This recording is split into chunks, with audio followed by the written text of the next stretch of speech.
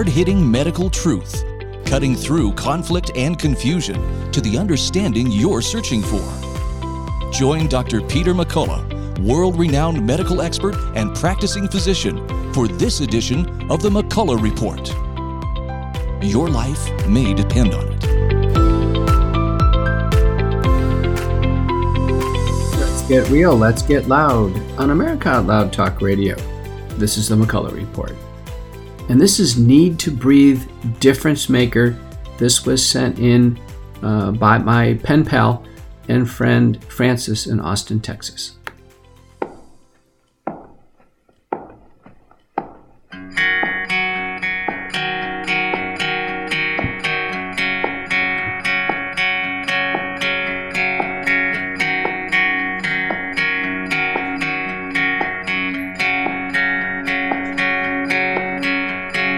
Isn't it amazing how a man can find himself alone,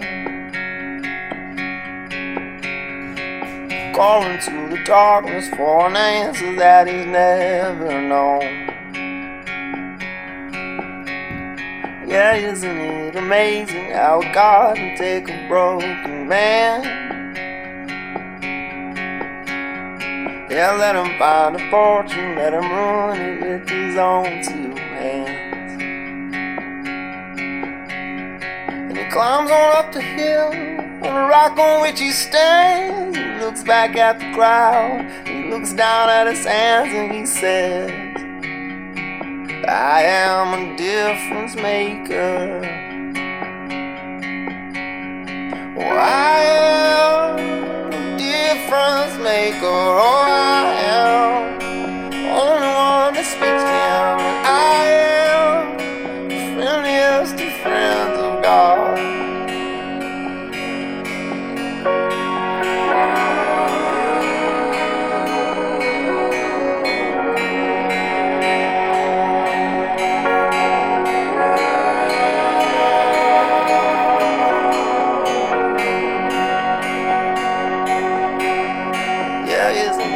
Amazing how a man can find himself alone, calling to the darkness for an answer that he's never known. Yeah, isn't it amazing how a God can take a broken man? Yeah, let him find a fortune, let him ruin it with his own two hands. Walks on up the hill to the rock on which he stands. He looks back at the crowd, he looks down at his hands, and he says, I am the difference maker. Oh, I am the difference maker. Oh, I am the only one that speaks to him. I am the friendliest of friends of God.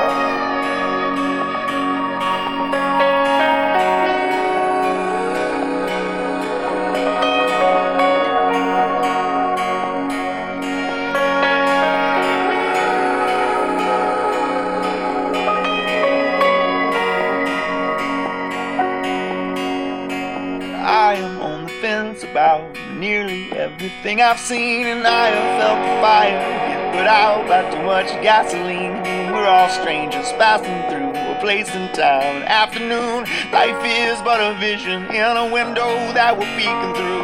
Helpless conversation with a man who says he cares a lot. It's a passive confrontation about who might throw a punch or not.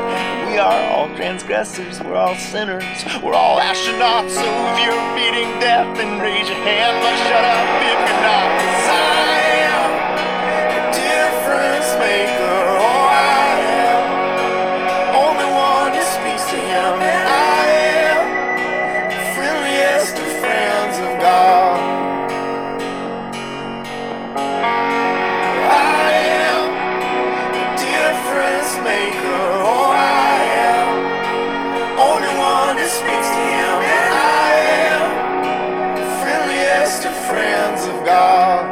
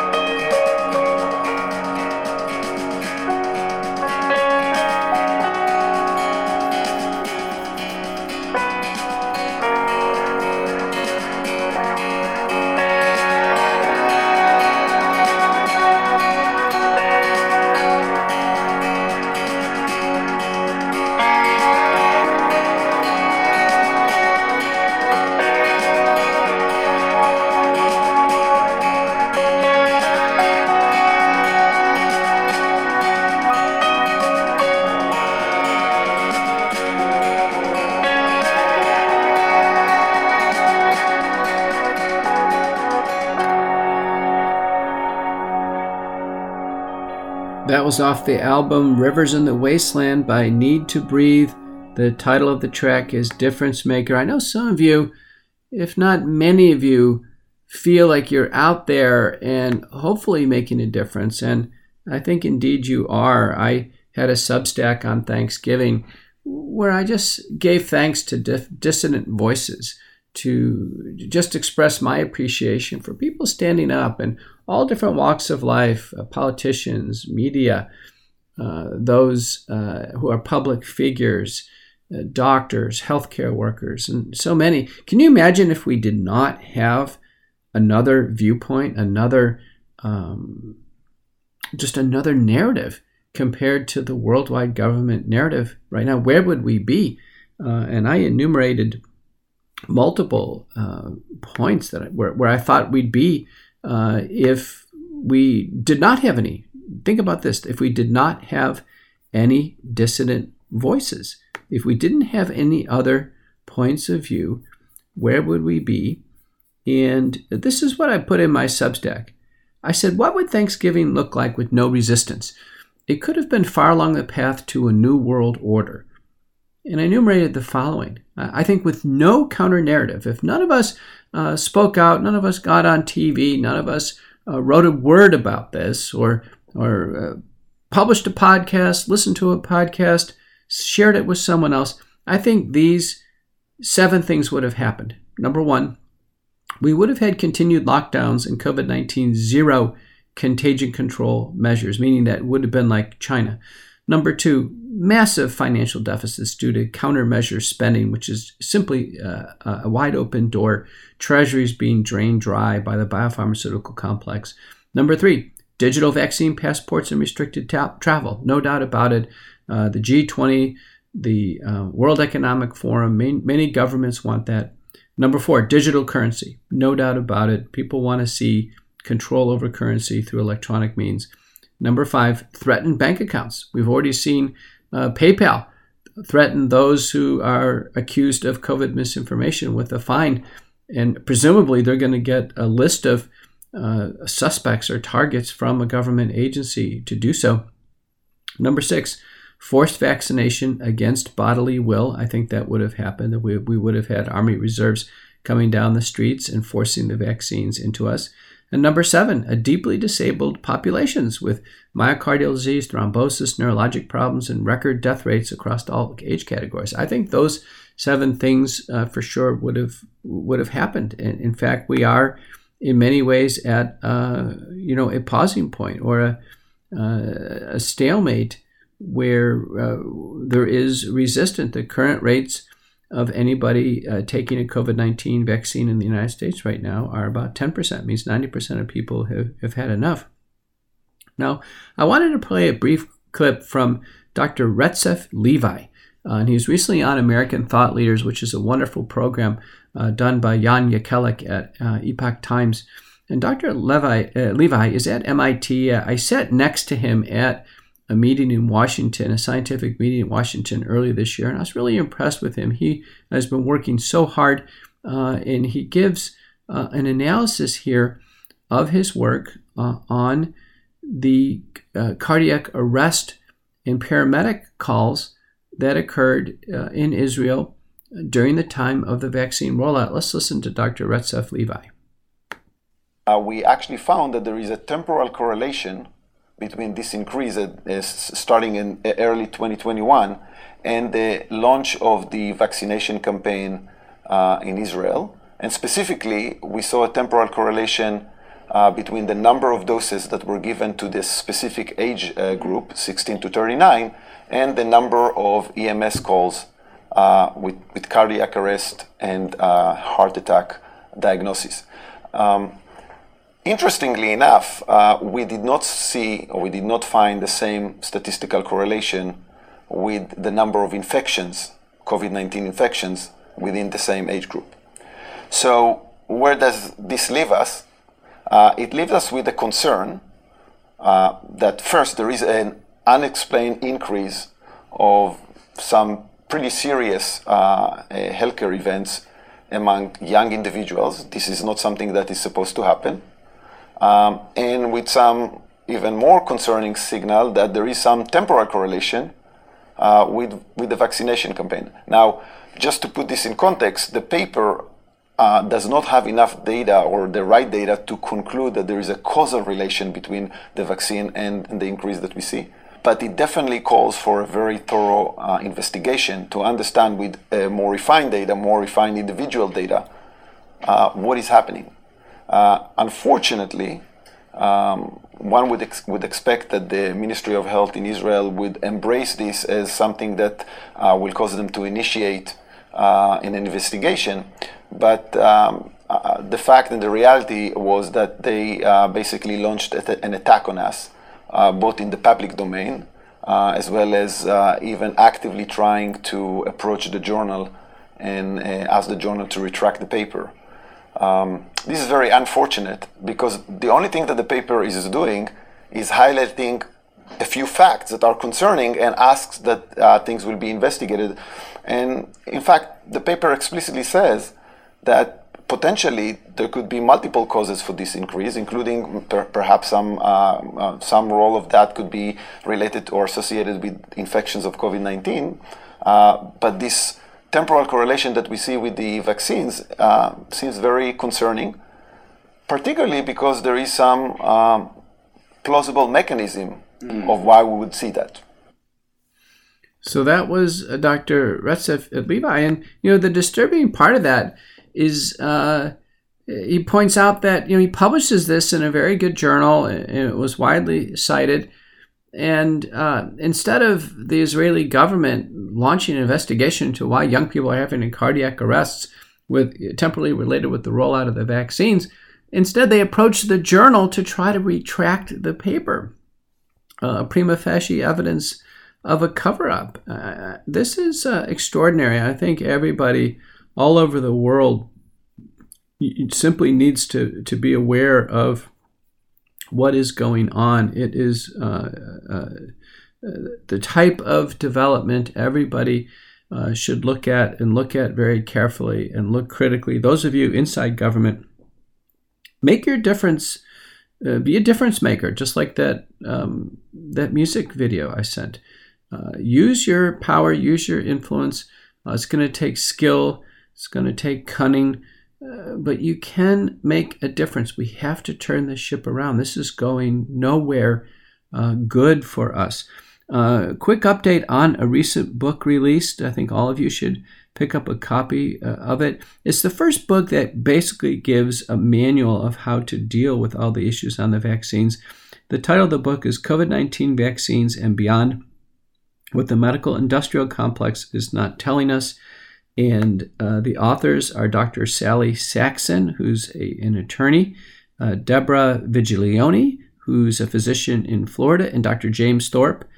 He has been on the McCullough Report. He's a very prominent obstetrician gynecologist, and they give a wonderful review of what we know on the COVID-19 vaccines and give us a lot of information on the next steps. If you want a book to actually give to government leaders, or you need some summary of where we are in the vaccines, it's a wonderful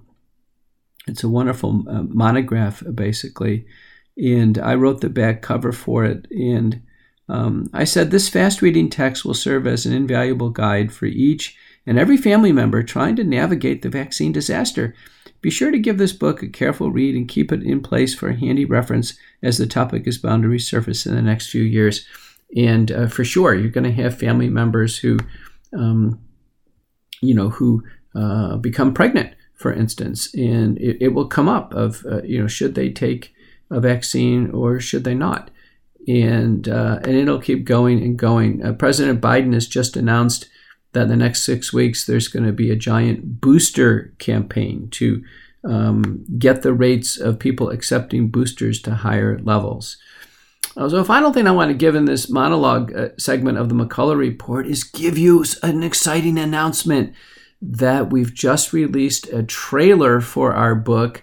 And it's largely to garner interest in whether or not our book, Courage to Face COVID-19, should become a major motion movie And so I want you to have a listen to the trailer. Let me know if you think it's exciting, and you can share this with others. It's on my Rumble channel. And, many think that we do need to make this exciting. We need to make it a movie because we want more people to wake up to what's going on. So let's listen to the movie trailer. This was written by my co-author, John Leake, best-selling author, and produced by a wonderful, young, talented man, Daniel Hancock. Let's take a listen to this. A deadly virus emanating from Wuhan, China is sweeping across the globe. Something is off. The disease caused by the novel coronavirus has been titled COVID-19. What we're being told doesn't add up. In this crisis that we in, that people Congress passes a multi-billion-dollar bill that will bring There is no cure, no way to treat this illness. All we can do is wait for a vaccine. All we can do is wait for a vaccine. There must be a doctor out there who's questioning this. I'm Dr. Peter McCullough. I'm the Vice Chairman of Internal Medicine. The only chance to reduce the risks of hospitalization is early home treatment. We can beat this pandemic. Patients actually think the virus is untreatable. There's such a focus on the vaccine. Where's the focus on people sick right now? The pressure to suppress any hope of treatment is extraordinary. Why the single-minded focus on the vaccine? What is that? What is that about? That's really going to be the goal of investigative reporters to figure this out. Unprecedented lockdowns, devastating economic damage, huge violations of personal freedom, families separated from their loved ones, all in the name of a medical emergency. Things won't go back to truly normal until we have a vaccine that we've gotten out to the entire world. The hope we have of protecting our communities is to get a needle in every arm. I am not going to follow what you are suggesting and let the virus slaughter my patients. John, I'm watching what's happening. This is a treatable illness. I don't think this is a matter of academic debate and confusion. What the evidence shows is that this is an organized criminal enterprise. They call this a business opportunity. People need to know the truth. We are witnessing the greatest organized crime in history, to the tune of trillions of dollars. The biopharmaceutical complex is using censorship, propaganda, and manipulation to keep people living in fear. But what we need now is courage.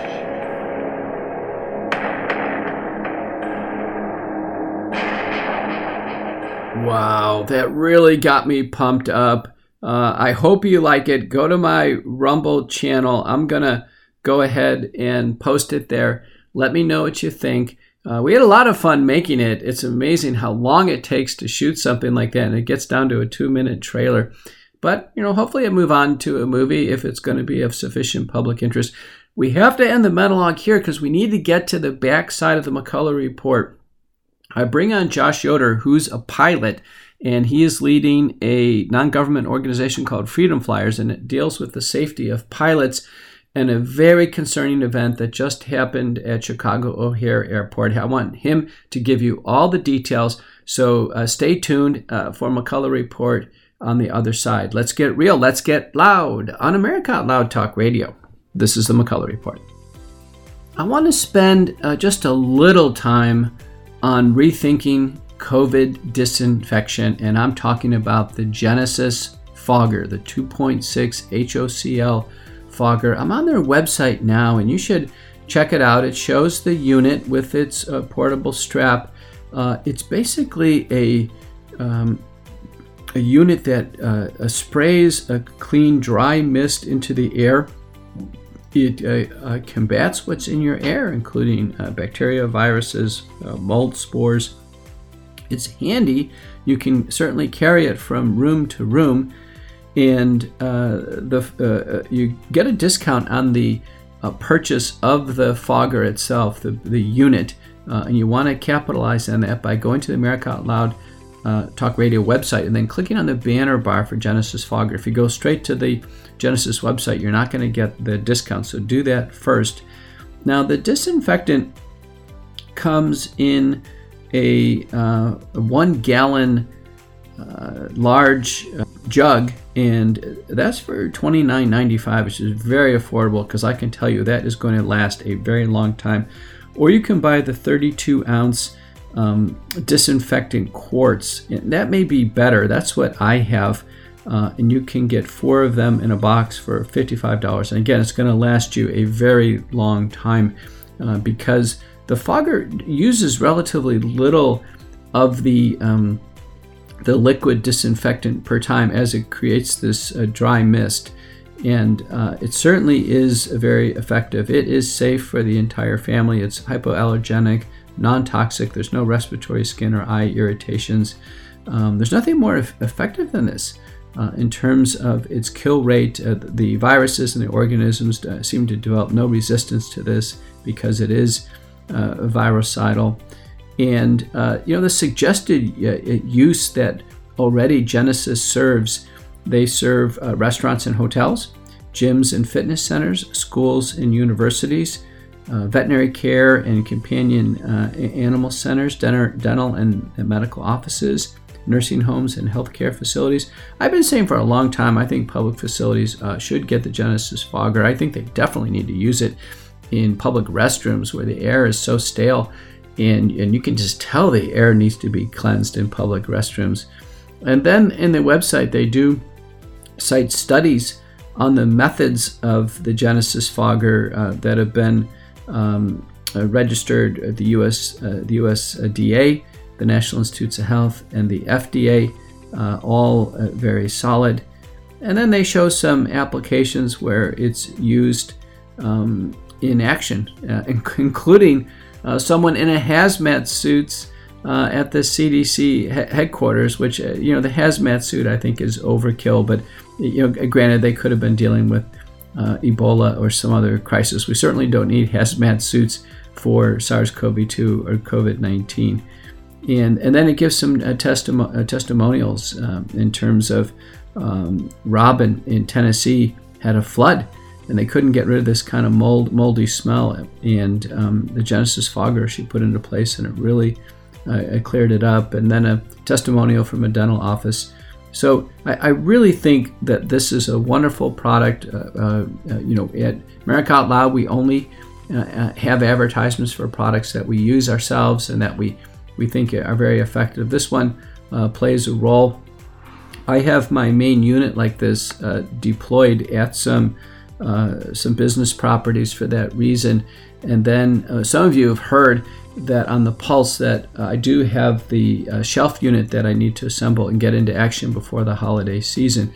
So 2 units to look at, Genesis fogger. Check it out on the America Out Loud Talk Radio website. Go to the banner bar, Genesis fogger, click on it. Make sure you get the discount on the purchase of the unit, because that unit is your big upfront investment, and then the replacement disinfectant solution is very affordable for what you get, and the volumes are because it's diluted in water, you don't use nearly as much as you would possibly think, and the supplies will last you a long time, as they have for me. So take a look at Genesis fogger, and let's move on with the program. Let's get real, let's get loud on America Out Loud Talk Radio. This is the McCullough Report. We know you love the versatility and portability of the Genesis fogger, but sometimes you just want to set it and forget it. Well, we heard you. Introducing the UX4 HOCl Atomizer. This stationary unit quietly protects you and is perfect for smaller spaces. With over 250,000 units sold in Japan, it's now available in the United States. Visit genesisfogger.com/outloud to see the UX4 in action and receive a 15% discount on either fogger with promo code OUTLOUD. With Genesis, you're ready for anything.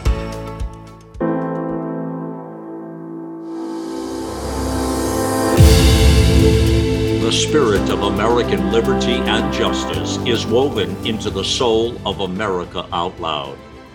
We are the voice of a nation, the American nation, that is. This is Malcolm Out Loud. I invite you back to AmericaOutloud.com, where the fight for liberty and justice continues.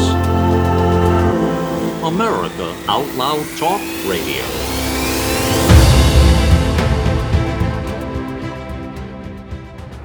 For 40 years, alarmists have been warning of a climate catastrophe, yet none of their dire predictions have come true. Temperatures have not soared, sea level rise has not been unusual, and extreme weather events have not increased in either frequency or intensity. In short, there is no climate emergency. For 15 years, the International Climate Science Coalition has led the call for climate realism and a Made in America climate plan. A plan based on real science that responds to the real-world needs of Americans, supports economic growth, and strengthens our essential infrastructure. A plan that protects the environment and ensures that Americans can enjoy the blessings of clean air, clean land, and clean water for generations to come. It's time to put ideology and pseudoscience aside. It's time for a sensible climate plan. For more information or to donate, visit our website, icsc-climate.com. Let's get real, let's get loud on America Out Loud Talk Radio. This is a McCullough Report, and I'm Dr. Peter McCullough. It's a great pleasure to bring on a relatively urgent basis to the microphone Mr. Josh Yoder. Josh has a long and distinguished military career in the U.S. Army, and he's also a commercial airlines pilot, and he has a report to give us on a recent incident of a pilot who got into trouble in the air. Josh, welcome to the McCullough Report. Hello, Dr. McCullough. Yeah, thank you for having me on. The incident that you're referring to, it happened on the 19th of November. There was an American Eagle flight 3556 in Chicago's O'Hare Airport. They were cleared for takeoff, and about 90 seconds later, there was a call from the crew talking about how the captain had become incapacitated. He was actually a captain in training. His name was Patrick Ford. And so it's what we've been warning about at US Freedom Flyers for well over a year now, that we were going to have, pilot incapacitations from the side effects of all these shots that were mandated on pilots. And this isn't the first time that it happened, but it was an incident that it was a very close call. We know for sure that they were below 5,000 feet because when the other pilot did check on with air traffic control, they were told to climb and maintain 5,000. So it happened low to the ground. And the lower you are, the closer you are to the ground, the more risky it is, when you have a pilot that becomes incapacitated.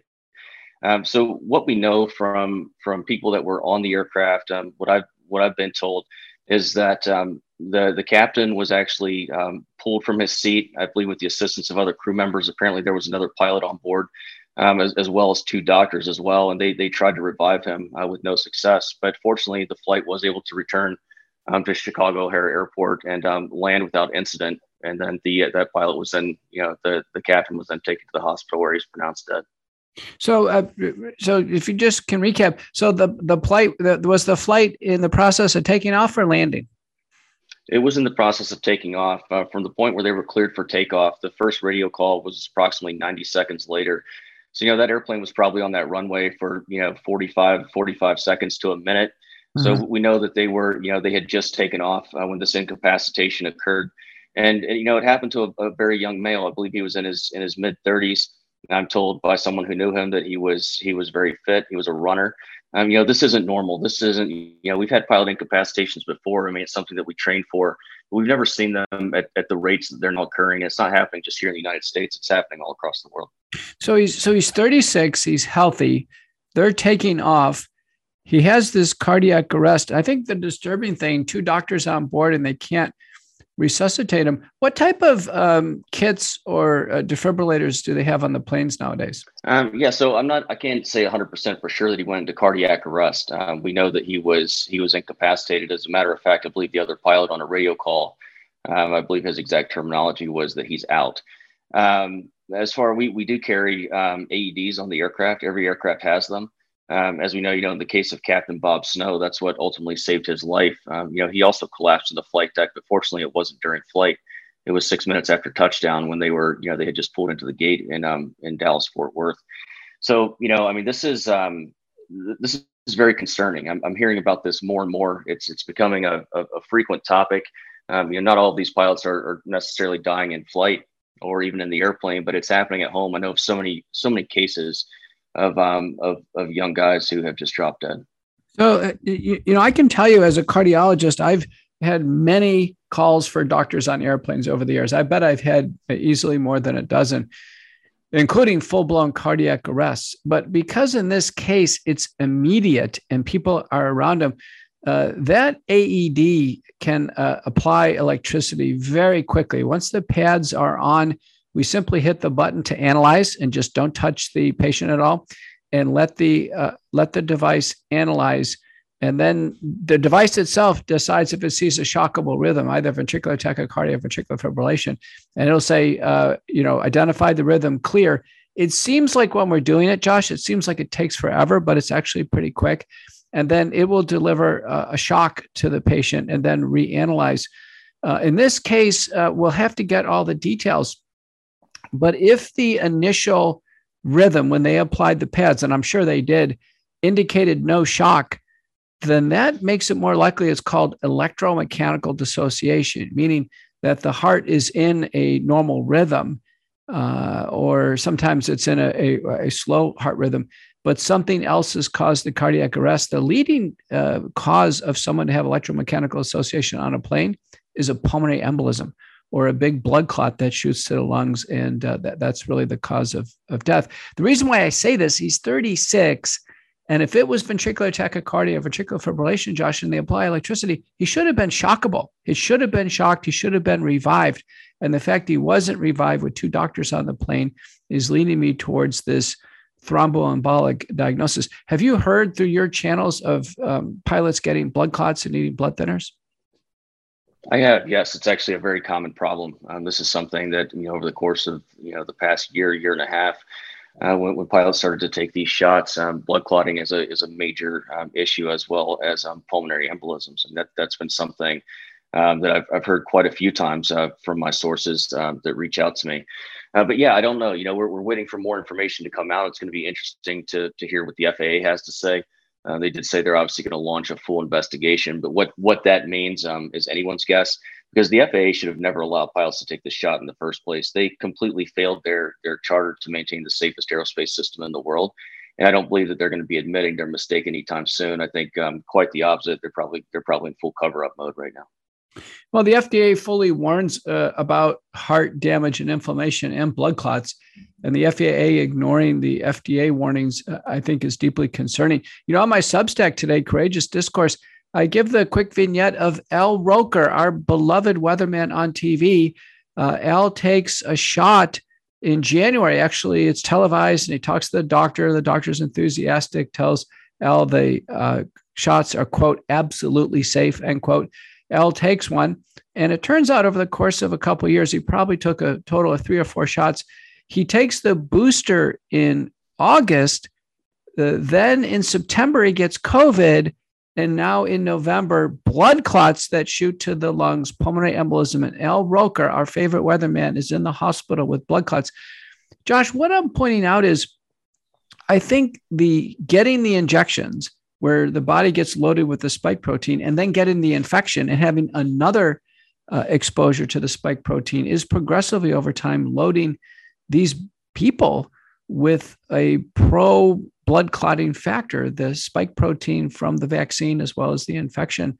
What % of pilots do you think have actually had COVID? They've had the respiratory infection.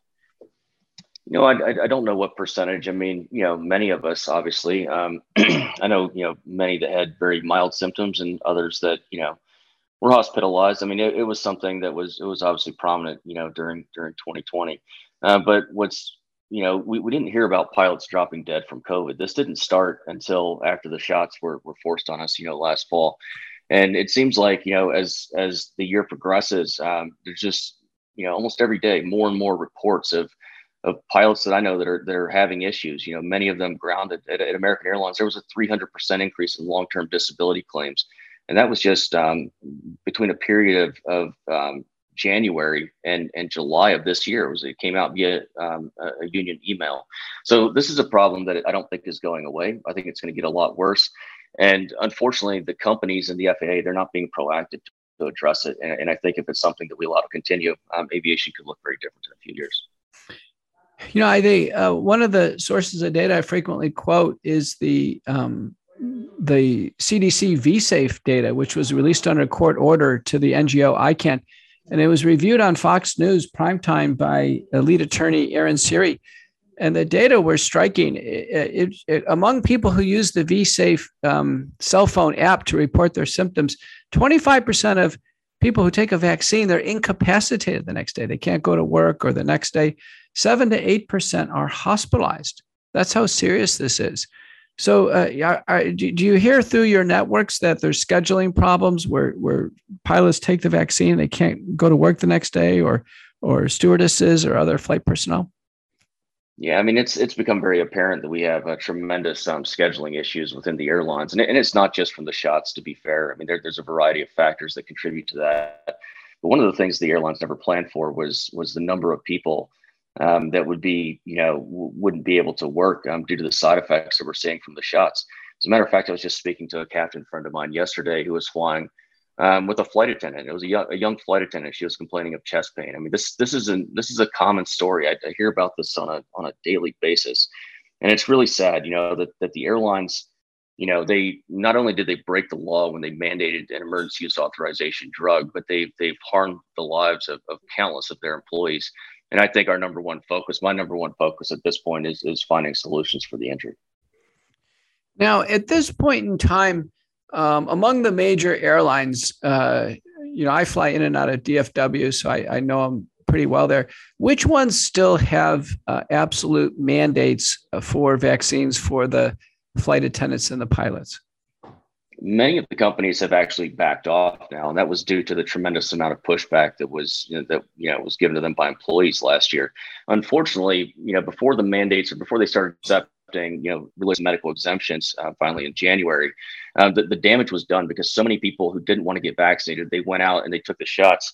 And they did it under threats and coercion. First the airlines started out by paying people to go get vaccinated, giving extra vacation days and that type of thing. And then when the carrot no longer worked, they came out with a stick and they said, you're going to be vaccinated by November 24th or you're fired. And that's obviously very concerning for pilots. I mean, it takes us many years to get to these positions, and it's not an easy decision. And so many people did this against their will. And I think there needs to be, there has to be accountability for all the harm that's been done. That's what US Freedom Flyers is working on. We're bringing lawsuits, and obviously, like I said, we're also looking for solutions for the vaccine injured, and we need the public support. If people can go to usfreedomflyers.org and please donate there, we would really appreciate it. It sounds like certainly a worthy cause, and you're making progress in the courts. I think the fact that the companies backed down on the mandates was in large part due to your efforts at US Freedom Flyers. And really all those who are pushing for freedom. I fly a lot, probably you and many of our listeners do. We need safety of the flight crew. There's no doubt about it. And what happened here, this is deeply disturbing. The entire passenger manifest was put at risk here. And I know there's always two pilots, but when there's a cardiac arrest in one, and there's all kinds of commotion. Cardiac arrests are messy. There is all kinds of human factors. There are things that break, and we're trying to get the patient to the ground. There's many times vomiting, secretions. It can't be easy for the pilot who's still trying to pay attention to keep that plane where it's supposed to be and not have a mishap. What happened with Pilot Snow was also a near miss. Now, there, the plane had already landed. What's the vignette there, Josh?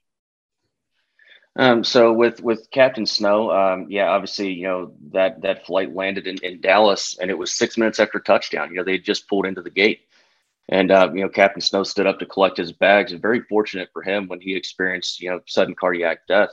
There was a nurse and a Navy corpsman on board that flight, and they were able to perform CPR immediately and hook him up to the AED. He didn't wake up. He was intubated. He woke up 24 hours later in the ICU with no recollection of what had happened. And it's there are so many more cases that I'm hearing about that are very similar to these cases across the world. In Australia, it's a major issue as well.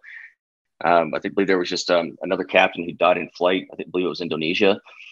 So this is something that's going to continue if we're not proactive. And I'm really curious to see what the FAA and the airlines have to say about it, because they're the ones who caused the problem. In the case of Captain Snow, it sounds like the onboard defibrillator was used. Do you know who intubated him? I don't know who intubated him. I think there was a crew of paramedics. I would assume that's who it was. That was actually at the gate for an unrelated incident. They were just right next to the aircraft, so they were able to get to him very quickly. And it's very fortunate for him, because I'm sure you can shed more light on this. But most people who experience sudden cardiac death, I mean, my understanding is that it's a very low probability that they'll survive, if they don't receive like immediate care. So I know Captain Snow feels very fortunate. It's true. Among those with witnessed cardiac arrest, that is, somebody watches it happen, to have the defibrillator in place, someone there to intubate, get an IV going, all the nurses and doctors listening to the McCullough Report will know it really is hard to put together that coordinated effort. I do have to say, Josh, that I know somebody who's a paramedic at DFW Airport. And I asked him, I said, is that a pretty sleepy job? It sounds like, it's an airport. He says, are you kidding me? He says, we get calls all day long. There's always something going on at the airport because there's so many terminals, so many people. And I never thought about it. But in fact, being the paramedic unit assigned to a big airport like DFW is a pretty busy job. And I imagine since the widespread COVID-19 vaccinations, it's not just the pilots and the flight attendants, but it's also the passengers. So many passengers have taken the vaccine. And do you have any data or any anecdotal reports about in-flight emergencies with the passengers, on the way up or down, or anything notable? Yes, actually, I don't actually have the data in front of me, but I have a friend who's an air traffic controller down in Atlanta Center. And he called me about a month ago, and he said the increase of medical diversions has increased so significantly that it's a common topic among some of his friends. So I know that it's definitely happening. I hear the same thing from pilot friends of mine. I've had medical diversions myself. I don't know what the actual numbers are, but it would be really interesting to go back and look at year-over-year data from the FAA. And so, are there ways to publicly analyze this data regarding either from the FAA, or isn't there a pilots association union that keeps track of various sorts of information like this? The unions and the FAA should have access to this. I don't believe it's publicly available as far as the FAA goes, but there may be a way to file a FOIA request and actually get to the bottom of that. I think that's something we need to start looking at. It would be interesting to put, the increase in long-term disability claims, the medical flight diversions, among other data, and put them side by side, overlay the information to see if the percentage of increases correlate. And how about data on pilot mortality? There must be statistics. The pilot population doesn't have a lot of inflow or outflow in terms of new pilots and retirement. So that must be something that's tracked, the number of pilots who pass away per year while they're currently employed as a pilot. Yes, it's certainly tracked by the companies and also, I believe, by the unions. But there again, it's not publicly available data. Dr. Kevin Stillwagon is actually working on an interesting project at the moment where he's going back in one of the union magazines. They publish the deaths that have occurred over like the last year. And now this isn't comprehensive data because not every pilot who dies is entered into that magazine. There has to obviously be permission from the family. But what he's noticed is that there's quite a number of young pilots. He's been going and actually finding the obituaries and linking them up with the names that are coming out in this union magazine. And it's been very concerning to see the number of those that died from sudden death. So, Josh, UK cardiologist Dr. Aseem Malhotra, who's really come out with great concerns over the vaccines after he himself promoted the vaccines on Good Morning Britain, a lot of TV stations. He took the vaccine himself, one of the COVID-19 shots. His father, prominent physician, was vaccinated and actually died of a cardiovascular event after the vaccine. And Malhotra and I have been communicating for over a year. He's been on the McCullough Report. He wanted to publish his own analyses, which is a very honorable thing to do. He did it. He's concluded, based on his research and all of his experience, that in fact he was wrong and the vaccines are dangerous. The risks of death are too high. And so Malhotra and I are in a mini little video documentary, and it's called Until Proven Otherwise. And what we both have said and I want your reaction to this. What we both said is in cardiac arrests, like this young man who's 36 years old, who sadly died on an airplane as a pilot in training, that he his death was due to the vaccine until proven otherwise, meaning there was no suicide, there was no drug overdose, there's no motor vehicle accident. We can rule all those out. So until proven otherwise, meaning if his spouse and his family comes out and said, hey, he didn't take the vaccine is not implicated, we can rule it out. But if the family is silent on the vaccine, it's safe to conclude from a public health perspective that this was a vaccine-related death. What's your reaction to that? Yeah, I think you're 100% correct. And I don't want to draw assumptions. I don't know for sure that he was vaccinated. But just knowing what I know about the vaccine numbers at the airlines, it's, among pilots, it's well over 80%, on an average basis. So I think it's fair to assume that he probably was vaccinated. But I do hope the family comes out. I hope they let us know, what really happened. And I think silence, exactly like you said, I think silence would be a good indicator. Now, the FAA is doing an investigation, but it'll be interesting to see if they do an autopsy, and if so, what that report says, or if they'll even release the data. But I think it's very unlikely that the FAA is going to be transparent with what actually happened. I think they're going to do everything in their power to blame anything but the vaccines.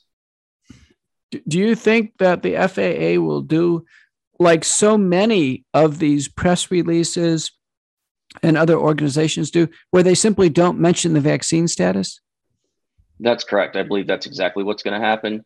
You have to understand that the FAA is a very broken agency, and they're directly responsible for this. In their own aeromedical examiner's guidance, it states that no pilot should be taking a medical product until 12 months post full FDA approval. So by allowing pilots to even take the vaccine in the beginning, they violated their own guidance. So, there's a tremendous amount of liability here.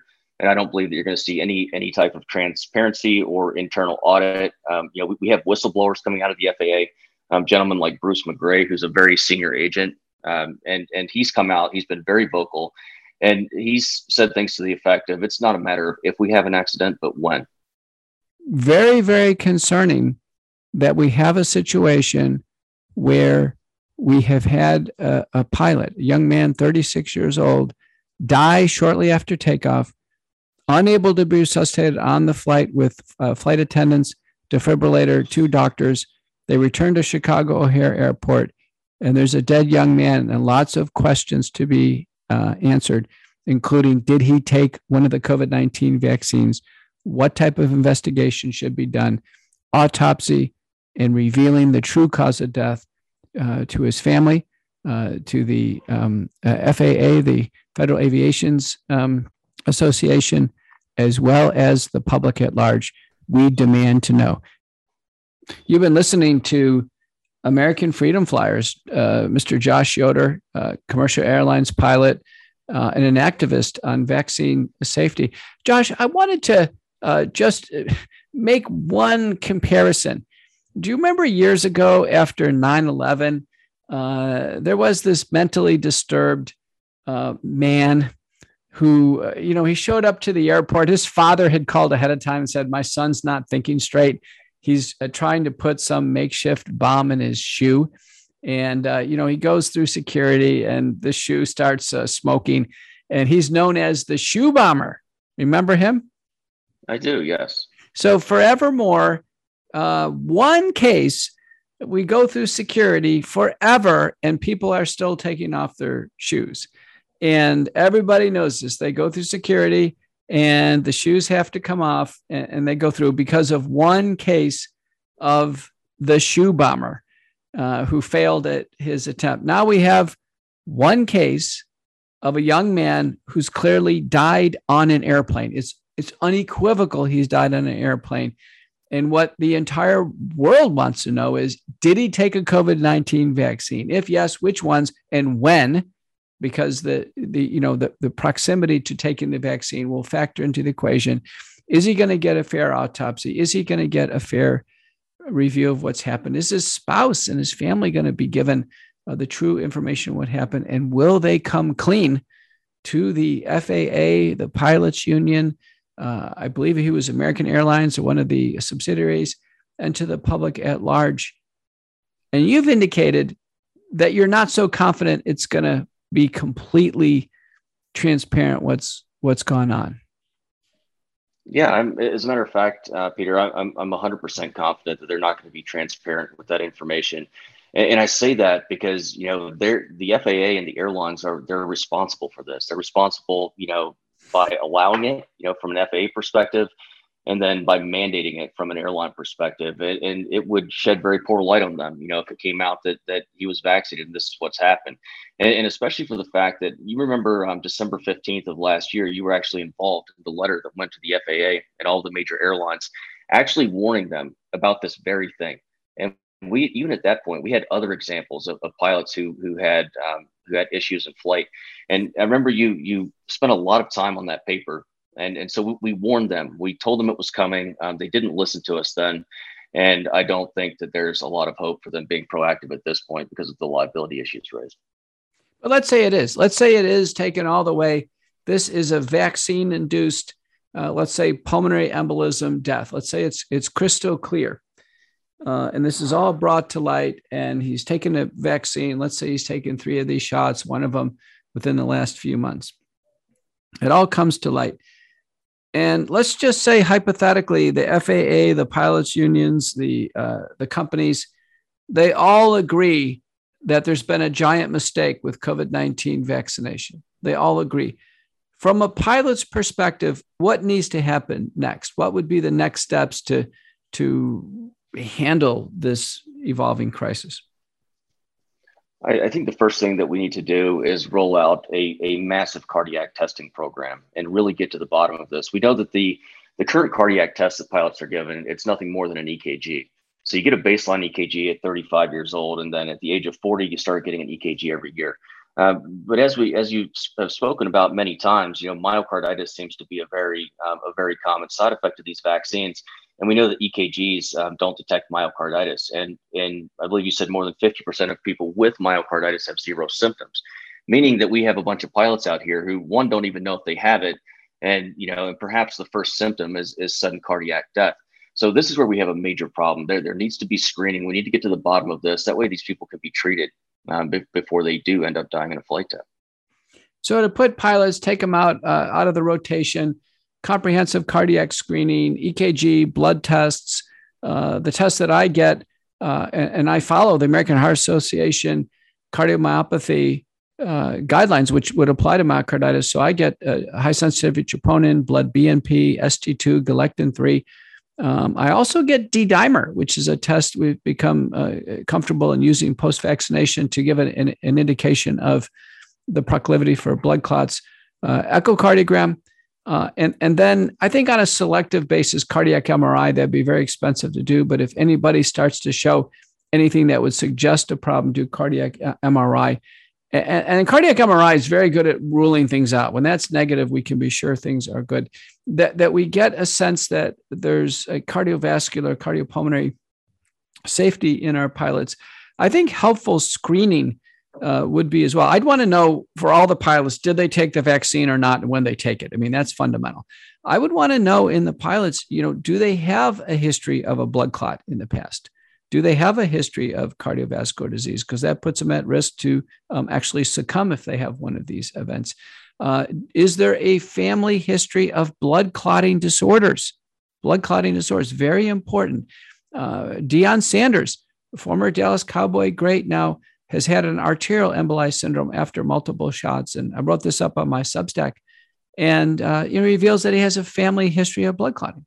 Now, Deion does a whole docuseries and about, how he takes the amputations of his toes and he can't walk and he's in a wheelchair. He's on the sidelines trying to coach, but he doesn't put 2 to 2 together that he's taken the vaccine, and that's tipped him over into this blood clotting event.